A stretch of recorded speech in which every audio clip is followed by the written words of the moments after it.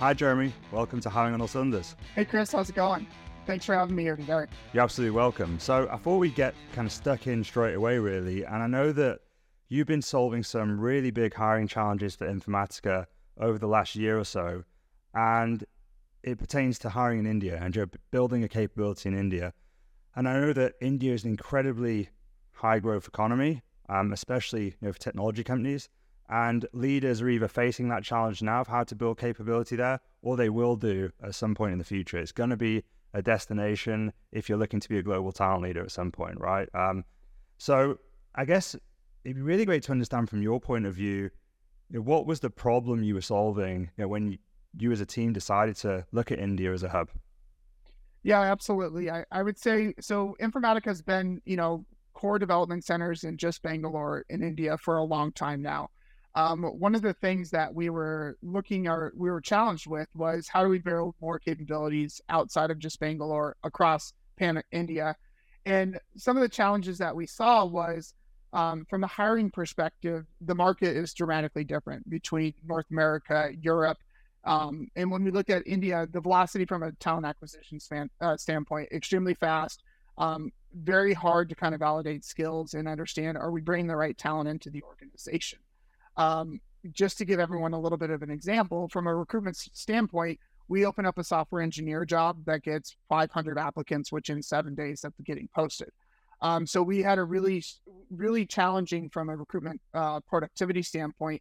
I couldn't get it to all the candidates, nearly within a week or 2 weeks or forever.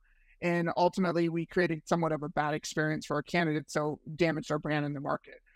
So one of the things that we did really kind of early, probably about 3 years ago, when we started really seeing this snowball for us, is the volume for hiring dramatically picked up. We probably do over 60% of our hiring in India. So prior years when we were busy, we were doing 2,000 requisitions a year, so over 1,000 hires in India.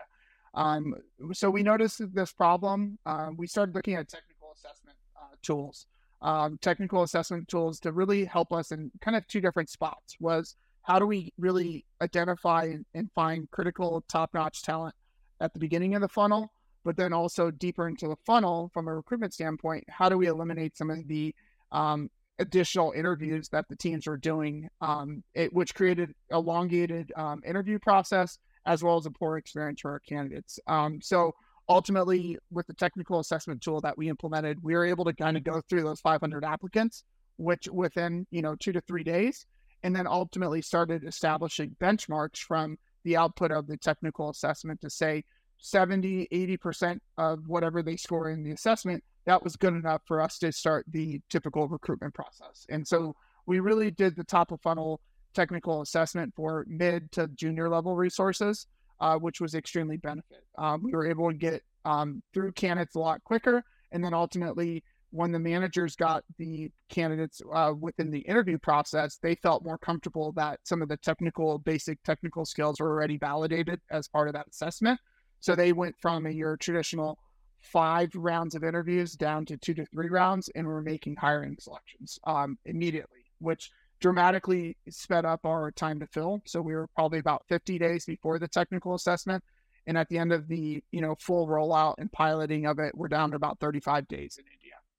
So we're able to kind of, based on the peak in the market, how competitive that market was, really meet the demand from a 35 days time to fill, but also ensure that we're getting the right talent into Informatica. Awesome. That's really interesting. And so had you always been hiring in India just at lower volumes and or was that driven by a cost thing or just an availability of talent? What was the main kind of business driver behind scaling those operations up? Yeah, so the main driver was cost, extremely cost beneficial for us to continue to span more in India. But as kind of we led up to COVID, we were starting, and even during the kind of Great Resignation, we started seeing attrition start picking up. People were trading companies over, 20, 30% increases. So we really needed to ramp up our hiring efforts so that we could cover the gap from an attrition standpoint. I think our chief product officer at the time had a goal of we need a net 250 engineers every quarter. And so we had about I don't know, 100 people leaving every quarter. So we need to hire 150 incremental in order to keep up with the demand from an engineering standpoint. And that was kind of global attrition that you were looking to backfill with talent in India. That's correct. Yep. We generally see when we'd have attrition in North America or EMEA, we'd probably see 3 or 4, maybe even 5 engineers get replaced in India. Wow. And the technical assessment tool, what did you end up using? So we've been Filtered AI. It's a small company out of Boston. We looked at a lot of different vendors out in the market, and what I really and my team enjoyed about Filtered AI is ease of use. A lot of the technical assessment tools, you need developers or managers in engineering to be able to set up the tests to figure out what are the right tests for the roles you're trying to fill. The great thing about Filtered AI is you can copy and paste a job description into their platform. It reads the job description, it understands the skills that are listed within there, and it will propose a 3 to 5 question technical assessment.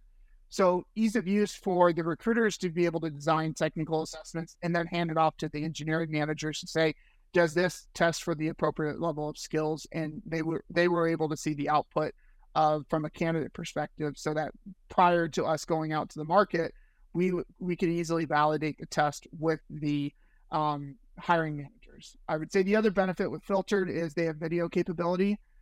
So a little bit of what's different in India is there are, fraudulent cases. So you might have other people taking the technical assessment, another person showing up for the interview, but it also tracked kind of IP. We're still a pretty hybrid on-site type of organization. So if someone was taking, let's just say, the test in California and we needed the person to be in India, it was a good way for us to validate like a specific location for those particular individuals prior to wasting any of the critical interviewing time going through a process and finding out they weren't in the same location. Super interesting. I've not actually come across Filtered AI, but I'll definitely check that out. In terms of, some of the times and some of the feedback I've heard about technical assessment tools is, hiring managers have an issue with the quality of tests, or they want to build their own tests, or they don't trust it. And I know you just mentioned that you managed to get the hiring managers really on board and kind of trusting that filtering from the platform. Was that a process? And do you have any kind of tricks or tools for people to help get managers on board with that testing criteria? I think a lot of it, so the approach that I took was really getting buy-in from a small group of hiring managers first when we first selected Filtered AI.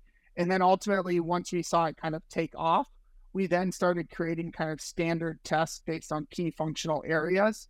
And although maybe the managers didn't trust the test, but ultimately we were able to see high-performing engineers in the score they got that we hired on other teams. And then we'd go to a new team to say, well, look, this team hired the same engineer, and the one that we're presenting to you, their score was much higher. So it kind of just was a snowball effect. Once we piloted it with small teams, they started talking to the other managers, and they just saw really the reduction in churn between the number of interviews they had to go through to get to an offer. It was a major difference between one with a test and one with the test. Typically, without a test, it was about 15 candidates to get one hire. Now we're down to about 7-8 candidates to get one hire. So almost a 50% reduction there. Wow. So leading, trialing it and then leading with the data that you have to influence the rest of the organization. That's that. And I mean, imagine the amount of the amount of hires and interviews you must have been doing at the peak there. You must have saved an absolute fortune in interview time. Exactly. That's incredible. And I know you mentioned that, there were quite a few challenges and differences between North America and India. What would you say is the biggest learning for you and the team, being successful in India? I know you mentioned this high volume and the candidate experience. I know that we've spoke about before, where your team was located and, figuring that out where the team's best placed. Could you talk about that, or maybe anything else that you found a big challenge? Yeah. So one of the other challenges that we noticed with India was really a huge drop-off rate of candidates accepting jobs and actually showing up. I would say North America, Europe, 99% of the people that accept offers, they're going to show up day one. We, especially in the engineering team, we probably had a 50% drop ratio in India. So that was a major challenge for us because we invested all this time in interviewing, and then we get to almost day one and we're hearing that candidates are renegotiating with us. So a couple of things that we did, and we noticed a pretty good benefit was we started implementing more automation into post-offer activities. So we use Access or Automation Anywhere, an RPA tool, to really start streamlining some of the activities that we felt were critical touch points for both the recruiters as well as the hiring managers to really create engagement points throughout that process, because the notice period typically in India is anywhere from 60 to 90 days based on the seniority of that candidate. So we currently have weekly emails out to our candidates from Automation Anywhere. They're personalized emails. We send them content. We send them videos. We send checkpoints for our managers to check in with new hires. And it really helped us kind of somewhat decrease that drop rate and get a higher success of people actually showing up, because we felt that if the recruiters and hiring managers were in tune and excited about those new hires showing up on day one, we had a higher likelihood of them actually showing up. So that was one of the big benefits there. And then we really needed to kind of rethink our compensation philosophy. We had this culture of if someone came back and asked for 10% higher, we would say, well, we're not going to renegotiate. So I would say my advice to talent leaders that are going into India, it's a negotiation battle. So you got to make sure that your compensation team's on board. A 5 to 10% increase, maybe 3 or 4 days before they start, is not unrare, because the competition in India is so high for engineering, front, back end, UI developers. We got to more of a flexible comp arrangement where we might renegotiate right before their start date in order to get that talent on board. Wow. And can you talk about maybe that process? I'm assuming that at the start, maybe the compensation and benefits team weren't necessarily on board with that.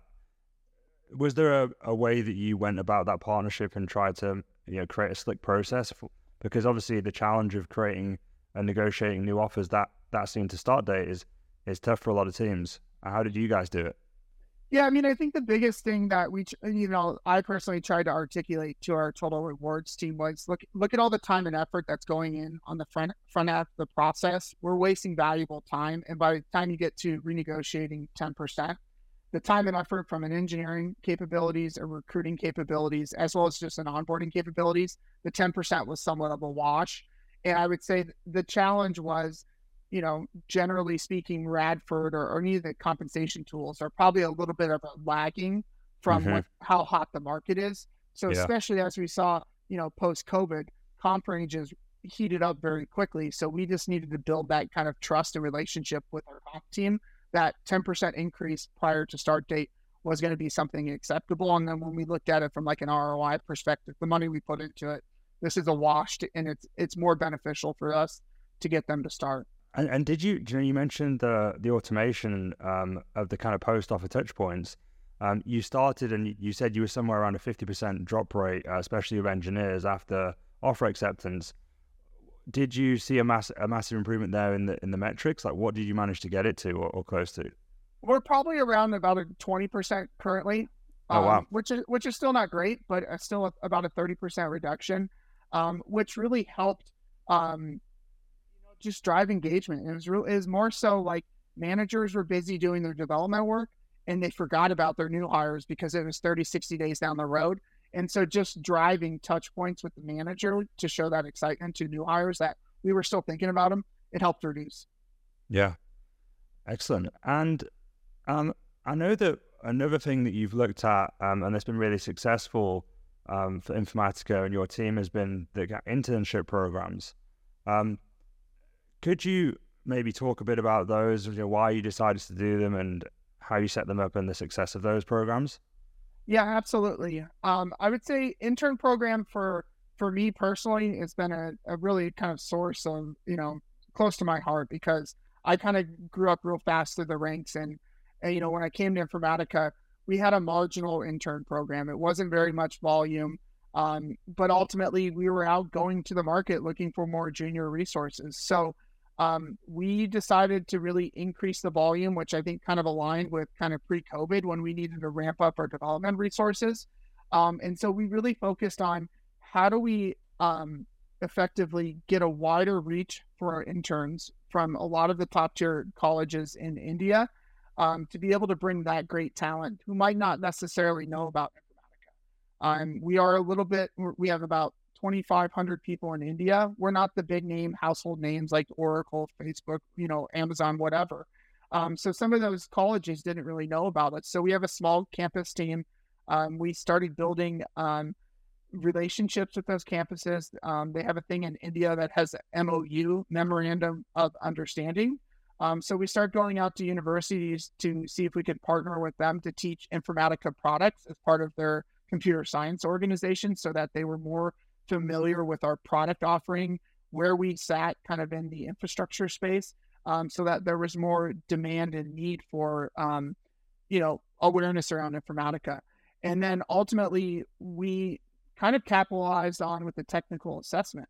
With the technical assessment, we decided to have a little bit of fun, because we only had 2 people on our campus team. We couldn't go out to all the campuses to go do on-site tech talks, go there to assess the students. So 2 years ago, we started a infothon is what we called it. It's kind of like a codathon. We created like a contest where the top 10 people, we gave away prizes and Amazon vouchers. And it really kind of took off for us because during COVID, we couldn't travel, we couldn't go on site. So we created an online campaign, sent it out to all the universities. The first year we had about 7,500 students complete the test. And based on that kind of infothon, we were able to fill our entire intern program of about 100 interns. Incredible. It was super successful. We redid it this year. And we did 17,000 people took the online coding test. So huge uptick, took off in the market. And we were able to, again, we spent zero expense going out to campus. We were able to get a lot of brand awareness about who we were as an organization, and a lot of excitement around it, and really saved a whole bunch of time and effort from going out to these universities and hired our intern program. Now, the benefits by us doing a technical assessment, getting a wider reach from our campus program, is we made some significant impacts on our DE&I efforts, especially in India. We've been going down this journey as an organization of how do we improve our overall representation as an organization. And I would say India was the most critical spot for us because of the availability of diverse talent in India is pretty darn close to about, I would say, 60-40, so 60% males, 40% females in the space that we needed. And so we set pretty aggressive goals with our intern programs where we said we're going to hire 50% of our internship program females, so 50-50 balance. And then ultimately, based on, year over year, we've done that. India, we probably went up about 5 percentage points from a female representation across our whole organization. And I would credit that all back to intern program and thinking about setting aggressive goals of how the early talent comes into the organization. That's really, really amazing. And was there a specific way you attracted more diverse talent, or you positioned your brand to attract diverse talent? I would say the big thing that we thought about differently was we went out to more female-only organizations. So we tapped into other new universities that we never, thought about tapping into, so that I would say the exposure was more balanced approach. But also as organization, we were very mindful of, how we positioned this out in the market. We also did a women's only coding-thon. So it resonated really well within the Indian market.